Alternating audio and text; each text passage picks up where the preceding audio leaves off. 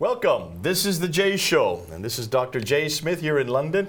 We're now on to our second episode looking at slavery, not just Atlantic slavery. We're now moving over and comparing it with Islamic slavery, which is a whole different kettle of fish, something we've not heard. I have Sarah Foster with me again. You are a descendant of slaves yourself. Now suddenly you realize that it's much bigger than just Atlantic slavery. Yeah. We're finding a whole nother area of slavery that is not talked about, is it?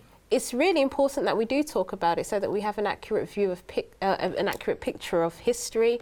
We have an accurate picture of the faiths that we follow and where our understandings come from, where our perceptions come from, even where our prejudice come from sometimes. So it's a good topic to talk about. And especially Muslims. I hope the Muslims that are watching this, that you take attention to this, because this is something that you have been told is uniquely a European problem, a white person's problem, a Christian problem, and yet as we're finding out now, it's very much your problem. This is something that you have not looked at. We're now uncovering people that you know, and we're looking at some of the things they've said, and it's not very pleasant. We're going to be looking at your scripture, and it's not going to be pleasant. We're going to be looking at your tradition, and they will not look pleasant to you. This is a whole area that you have been kept out of, you've not been told about. You have a much greater slave problem than the Bible or that Christianity has. This may be the first time you've ever heard this. It's going to be difficult for you, but you need to hear it, and you need to engage with it, and you need to come to conclusions about it.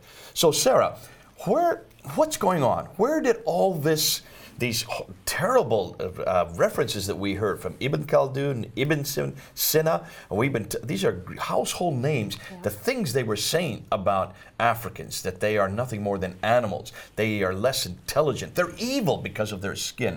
And it's because they live in hot countries that's why they are incapable of doing anything, and they should be on hands on all fours. Terrible, awful things that we're hearing quoted in the last episode. What's going on? Help us. Get us back and give us where this all comes from. Yeah, I mean, it's really quite shocking when you put those quotes together from these really high-profile Islamic scholars. It's something that is difficult to go through, but go through it we must. Bernard Lewis, Dr. Bernard Lewis, he was a professor at Princeton University, a very high-profile, very top-ranking university. And his whole area was race and slavery in the Middle East. He spent his life's work looking at this. And he noted the following. He says, during the period immediately following the death of the Prophet in 632 AD, the date when Muhammad died, the great Islamic conquest took the new faith to vast areas of Asia and also Africa, and a new situation was created. Many changes were observed in literature as well, but this is where we want to go. The first of these was the narrowing, the specializing, and the fixing of color terms applied to human beings. So before that, color was fluid. What he's talking about, when he's talking about the fixing of color terms, the narrowing of color terms, he's talking about what we see as the norm now. People being referred to black or white or red or yellow. You don't hear people being referred to as chestnut or you know, the color of an acacia tree.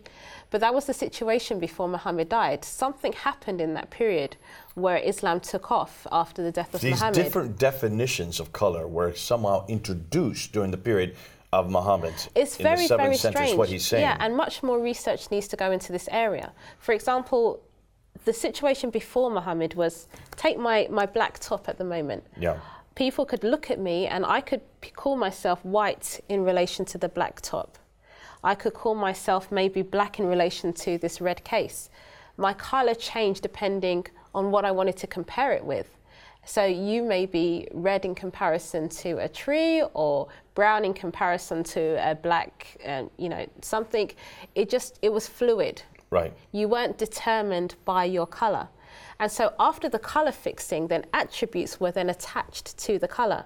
So because color was fluid before, you didn't look at people and attach attributes to them. Mm-hmm. But as soon as you said this person is white, and so white people are, you know, intelligent. So there's no value judgment attached to it. It's the value judgment, that's what I'm trying to say.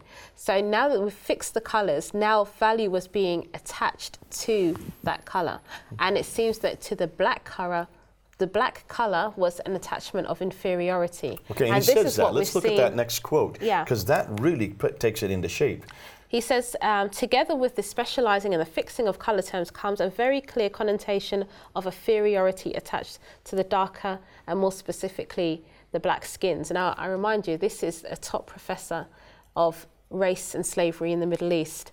And he is finding we all know Bernard Lewis. Yeah. Most of us who have studied Islam have to come across his work. So it's interesting that he's saying this. Yeah. So now it was not so much that you're black in relation to the red. Now you are inferior. Your black is now inferior. It diminishes that color. I could have been any color. I could have been red. I could have been white. There's no value. But now I'm black. Yeah. And that's fixed.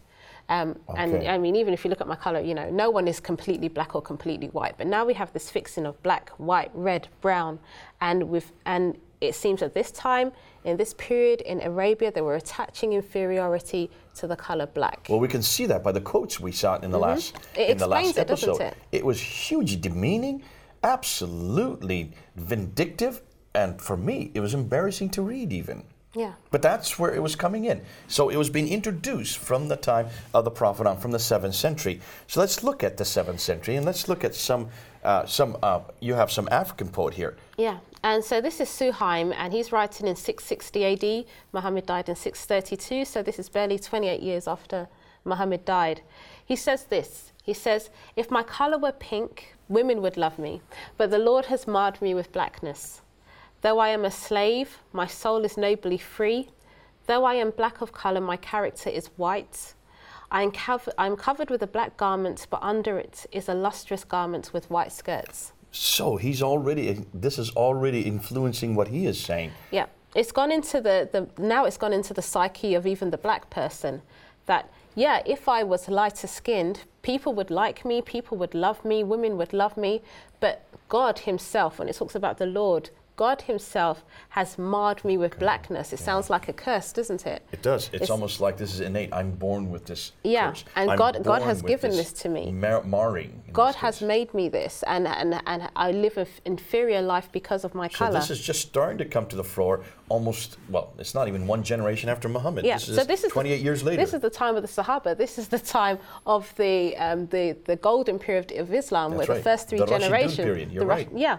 So he says, I am a slave, my soul is nobly free, though I'm black of colour. So he's saying, even though I'm black, my character is white.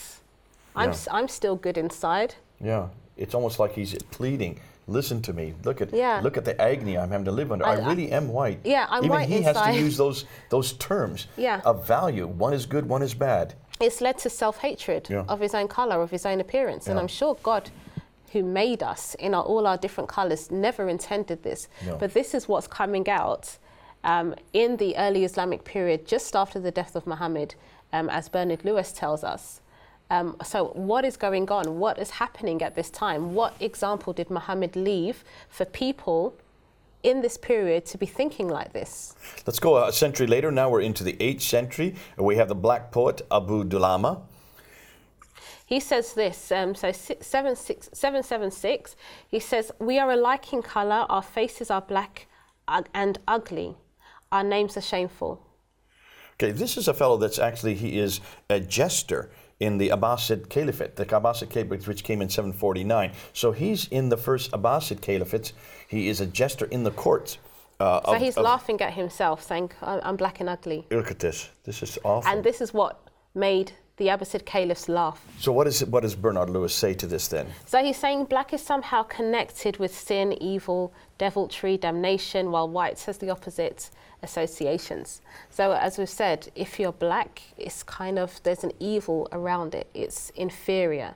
It's something that the Lord has cursed you with. Whereas if you're white, then you're pure, you're wholesome, you're blessed by God, it seems. Now, certainly this doesn't just come out.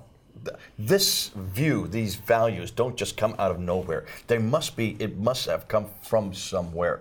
And you're going to tell me that it actually comes from the Quran itself. Well, yeah, we're gonna be looking at the Quran. We're going to be looking at the Hadith. We're only going to touch on this right now. We're just touching on these subjects, and we're going to go into much more in depth and look at even more literature, even more Islamic literature, much later on. But let's go to the Quran then. We're going to touch on the Quran now. And let's start with Surah 3. Ayah 106. Surah means book 3, ayah means verse 106. So book 3, verse 106. So it says here, on the day of resurrection, it says on the day, when some faces will become white and some faces will become black. As for those faces who will become black, to them will be said, did you reject the faith after accepting it? Then taste the torment in hell for rejecting faith. So the ones who are going to hell are the ones whose faces turn black. Now, on the face of it, when you read this is heinous, because it's suggesting black people go to hell, white people go to heaven. It's not saying black people, it just says their faces turn black. Yeah, their faces turn black. And we see a parallel like this in Surah 39:60. It says, and on the day of resurrection, you will see those who lied about Allah with their faces blackened. Is there not a hell in residence for the arrogant? So again, it's people who have lied, people who have not obeyed God. They're the ones whose faces become black. Look at that. Yeah, and so we have the understanding that, okay, maybe it's not talking about black people, maybe there's a shame, but before we were talking about the connotations. The black colour led to shame, leads to evil, leads to disobedience. You're cursed because of the black. The poet says, the Lord has marred me with blackness. Here we see Allah marring these people who have lied, who have disobeyed with blackness. Yeah. Can you see the connection? Surah 3, Ayah 106, 39, Ayah 60, both seem to assume that evilness, lying, is associated with the black face. Yeah. Whereas goodness and heaven are associated with the white face. Yeah. So there you can see it in the Quran. It's imbued in the pages of the Quran itself. Yeah. So you can see, if this is the case, now that, remember, for those who are not aware of this, the Quran is God's holy word. And as for Muslims, this is sacrosanct. It is uncreated for you. We've talked about this many times before. This is from God himself. So if God is saying this in his holy word, according to you, then you can understand why then this would have a huge influence on others, especially others who are reading it, and that would make sense then as to why they're coming to this conclusion themselves, these great men of God that we quoted in the last episode. Yeah. If the Sahaba, the followers of Muhammad, learnt from Muhammad, or this is what they believe they were taught, started fixing people in color terms, then you can't escape this language. Language becomes very, very important. If you're saying this person is black and they can't move from that category, then what your definition and the connotations attached to blackness become very significant. And Allah should have known about this, because, as you said, this is his word. You mentioned the Sahaba. One of the greatest Sahaba is Ibn Abbas himself. And Ibn Abbas has feelings about this. Let's go to Ibn Abbas and see what it's in Al-Tirmidhi, which would be one of the hadiths, one of the 6 major hadiths, Jama' Tirmidhi, Volume 2, Book 4, number 877. Yeah, so it's talking about the black stone. So this is the black stone, and obviously, that you know when you go on Hajj. This is the black stone that's in the Kaaba, yeah, in the northeast Kaaba, corner. People with that silver encasing, and you see hundreds, thousands kissing it. That's the black stone that it's talking about, okay? So Ibn Abbas says this, the Messenger of Allah said, the black stone descended from paradise, and it was more white than milk. Then it was blackened by the sins of the children of Adam. So there we have the connotation again. Black equals sins. Yeah. White equals purity, came straight from paradise. Think of the Houris. What color are they going to be? Well, they're white. They're white. Right. Their skin is so white that you can see their bones through it, it says in some of the hadith. But black, the stone was blackened because of the sins. So we have that connotation in the language again. Oh dear. Okay, so you can see this is going back to the Quran itself, God's holy word according to Islam, and we're going back to the Sahaba, in this case Ibn Abbas. So you can see that this is rooted from the very beginning in the most authoritative structure of Islam itself. That would make sense, and why later exegetes and later scholars would say the things they are saying. Yes. All you need to do is go to the root. Yeah. Now, which we have done here. Yeah. So remember how in our last episode that we looked at the transatlantic slave trade, and we came down century by century and was looking at the attitudes of blackness. Yeah. We've seen it within some of the Islamic scholars, their writings. I mean, as you get closer, you'll notice around the time of the 7th century, so around the time of Muhammad and just around that period, you notice black people being referred to as Banu Ham. So let's go back, because you're going to say it actually comes from even before that. There's something even beyond that. Let's go back. Where did this all come from? Yeah, so we're in the 7th century, so the time of Muhammad. This is the time of Muhammad. And we're noticing that a lot of the Islamic literature are referring to Africans, referring to black people as Banu Ham. Banu Ham. We see that all over the place, and it's a synonym for the black African. You can use Banu Ham, you can use black African. People at the time in Arabia knew exactly what that meant. These are synonyms, you mean it can go back and forth, interchangeable. Yeah, so you can say Banu Ham for black African, you can say black African, people are thinking Banu Ham. Children of Ham, yes, sons of Ham. Okay. Yeah, so David Goldenberg, he is another prominent scholar in this work, and he's looked at a lot of the Islamic literature around the time of the death of the Prophet Muhammad. And he saw Ibn Atta's writings. Ibn Atta died in 732, and he wrote this: Ham begat all those who are black and curly-haired. Noah prayed that the hair of Ham's descendants would not grow beyond their ears, and that wherever his descendants met the children of Shem, the latter, so that's Shem's children, would enslave them, would enslave the children of Ham. Okay. Does Ham and Shem ring a bell to you? Yes, well, this comes right out of the Bible. Interesting, isn't it? We'll see what else scholars are saying. So, Al-Tabari.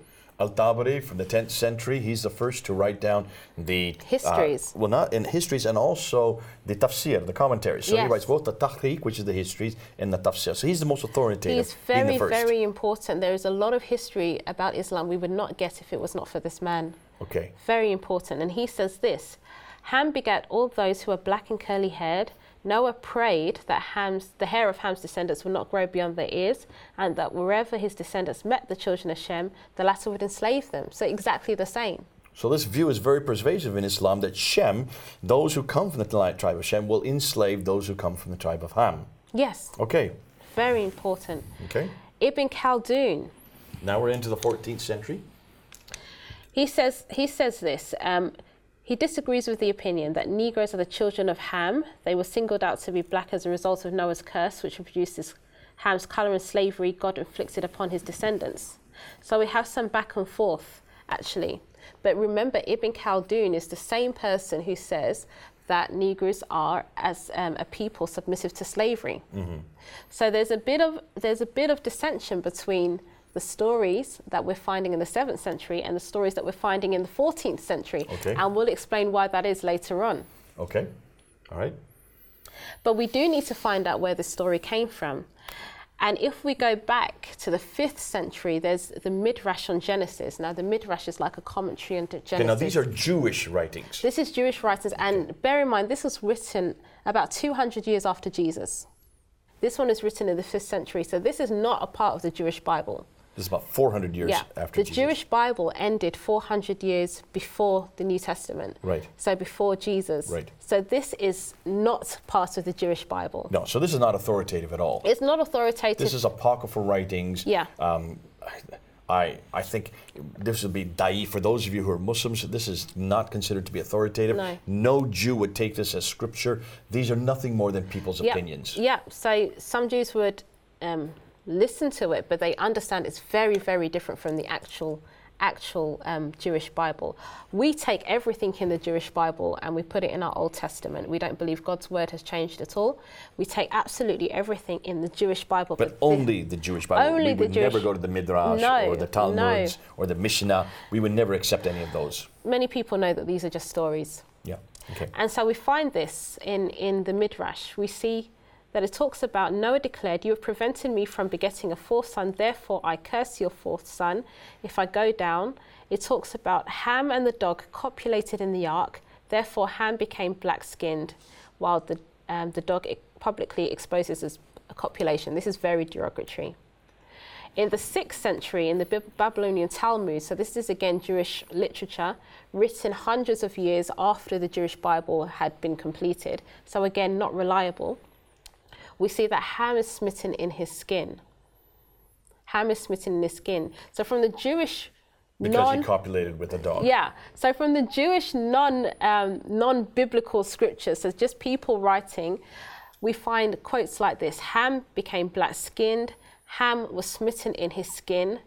Jay, what's wrong with these quotes? Well, this, to me, this is completely erroneous. This has nothing to do with scripture at all.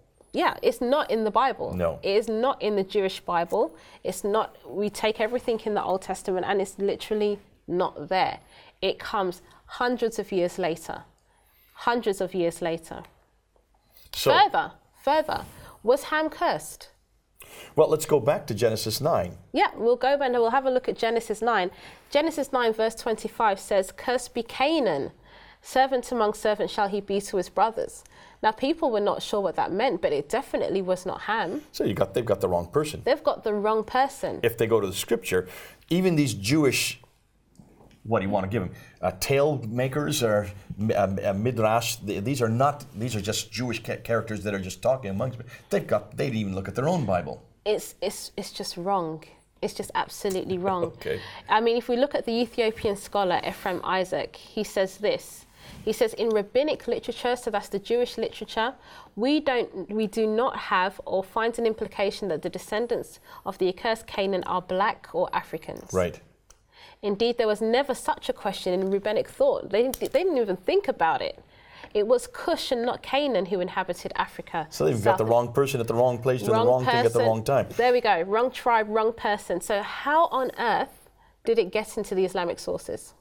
Well, this is fascinating. We can go on and see only 0.0006%. You've got a pie graph up Yeah. there. Look at, it's just a little white little sliver. If we look at all of the Talmudic corpus, so all of the writings that are not part of the Jewish Bible, these are subsequent writings that we don't rely upon. But even if you look at all of that, The whole corpus. less than 1%, less than a half of 1%, less than a tenth of 1%, 0.0006% of the entire corpus only talk about make up these references to Ham being cursed because he copulated with the dog in the ark. So this was a fringe opinion in Judaism, but it became mainstream in Islam. Isn't that fact? They picked this one reference from two references and made it as the main opinion. Not only does it not agree with the Bible, it doesn't even agree with the rest of the Talmudic writings. It doesn't.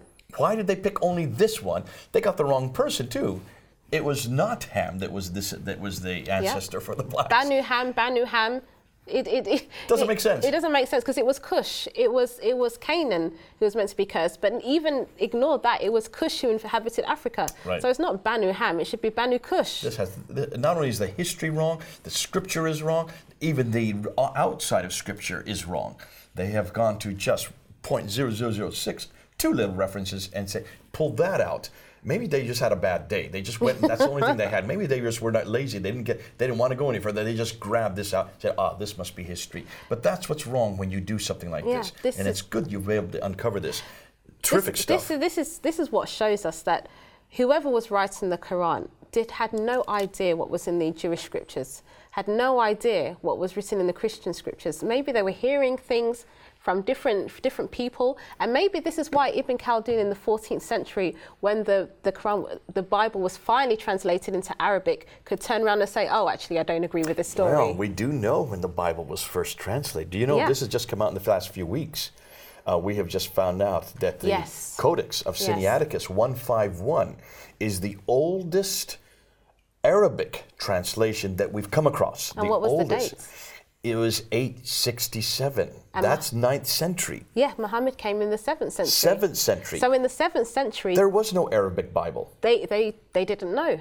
They didn't have access to the Arabic Bible. No. They wouldn't have known to go back and read about who was really the ancestor of the black people. They're relying on secondary sources, erroneous sources, folk tales, fairy tales, but not the actual books. Not the actual books. This is brilliant. I mean, what you're doing is you're doing a source criticism. You're going and looking back at what the history tells, looking at the earliest manuscripts, and you're saying, why did this view come in? How did this view come in? How did this view that black people were evil, that they were inferior, how did it originate? Could it be the Jews? Let's blame the Jews. Let's see what the Jews. So they look through and they find these two obscure references, less than 0.0006 of all the Talmudic corpus, and they take these two and so it's Ham is the bad guy. He copulated with the dog, his skin turned black. That's why black people are inferior.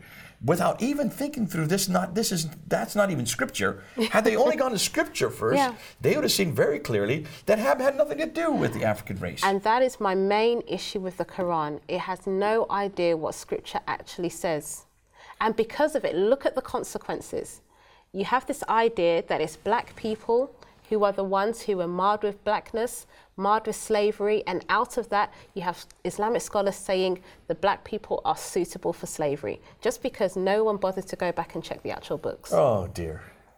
And that's why I love my Bible. I mean, we keep coming back and saying the Bible is so beautiful because the Bible gets the right person at the right place, doing the right thing at the right time. How many times have we said this on camera? And this is just another example of that. If you really want to know what God was saying, for heaven's sakes, go back to the source. Yeah.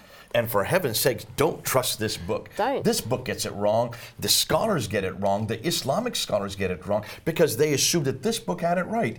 But folks, you need to always check out with history and make sure you go back to the original sources. And if Muhammad did Surah 10:94, go back to the people of the book and checked, we had our books. That's right. We could have told them. We could have told them. You got the wrong man. Forget about Ham. They don't like Ham anyways. They eat it. They forget about the man himself. Go back to Cush and make sure you get it right with the book that preceded you. Because the consequences. The consequences are huge. Because that has huge consequences with what we now know today, how they see black people. Now, let's go back to this curse of Ham again.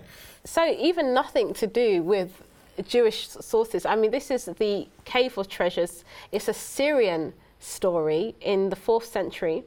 And it talks about Canaan. 373 AD, okay? Canaan was cursed because he dared to do this. He looked at his father. If you read the story of Noah in the Bible, it talks about the fact that he looked at the nakedness of his father. Yeah, and his brothers didn't do that. They were respectful to him. They turned their backs so they would not see his nakedness. So this curse came on Canaan, and he says his seed will become a servant to servants. But what was interestingly, what happened with this story, and the Syrian version of this story, which is not true, it's not biblical, they said this is to say that the Egyptians, the Cushites, so the black people, the Mysians and the Indians and all the Ethiopians whose skin is black, because Ham had dared to make a mock of his father, called him vile, they would be the ones who were cursed. So in the 4th century, this is way after this story was written, this is way after the Jews had closed the canon for their Bible. Right. This story is said, it's talking about the Egyptians, the Cushites, the Mysians, the Indians, the Ethiopians. It's the people who are black. And the Bible never says that. No.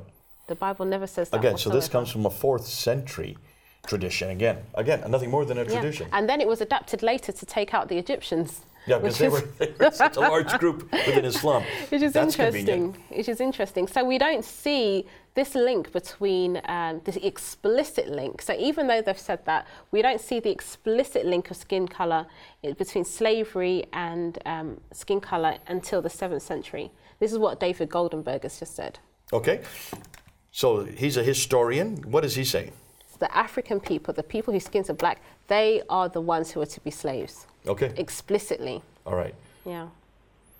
Now, David Bryan Davis, he comments then on the 8th and 9th century Arab writers, and he takes this one step further. What does he say? Yeah, he says he increasingly invokes the curse of Canaan, the curse of to explain why the sons of Ham have been blackened and have been degraded, and to the status of natural slaves. So, yeah, he's just explaining why we see a plethora of Islamic sources talking about the fact that it's their skins that have caused them to be, well, God has cursed them, their skins are black, they've been degraded to natural slaves. Right, okay. Something completely of God, he's trying to say. 10th century, they take out the Egyptians and the Berbers. According to William Evans, so they had to do that because they were now some of the best of the Muslims. Can you see, Muslims, this is hard for you to hear. I know this is difficult. I know it's going to change a whole paradigm shift. You've never heard this before. This is new. This has never been researched before, but we need to get it out. Stay with us. We're going to continue this. We're going to look at the treatment of black slaves. We're going to look at some of John Azuma's material in the next episode. We'll see you then. This is Jay and Sarah here in London, over and out.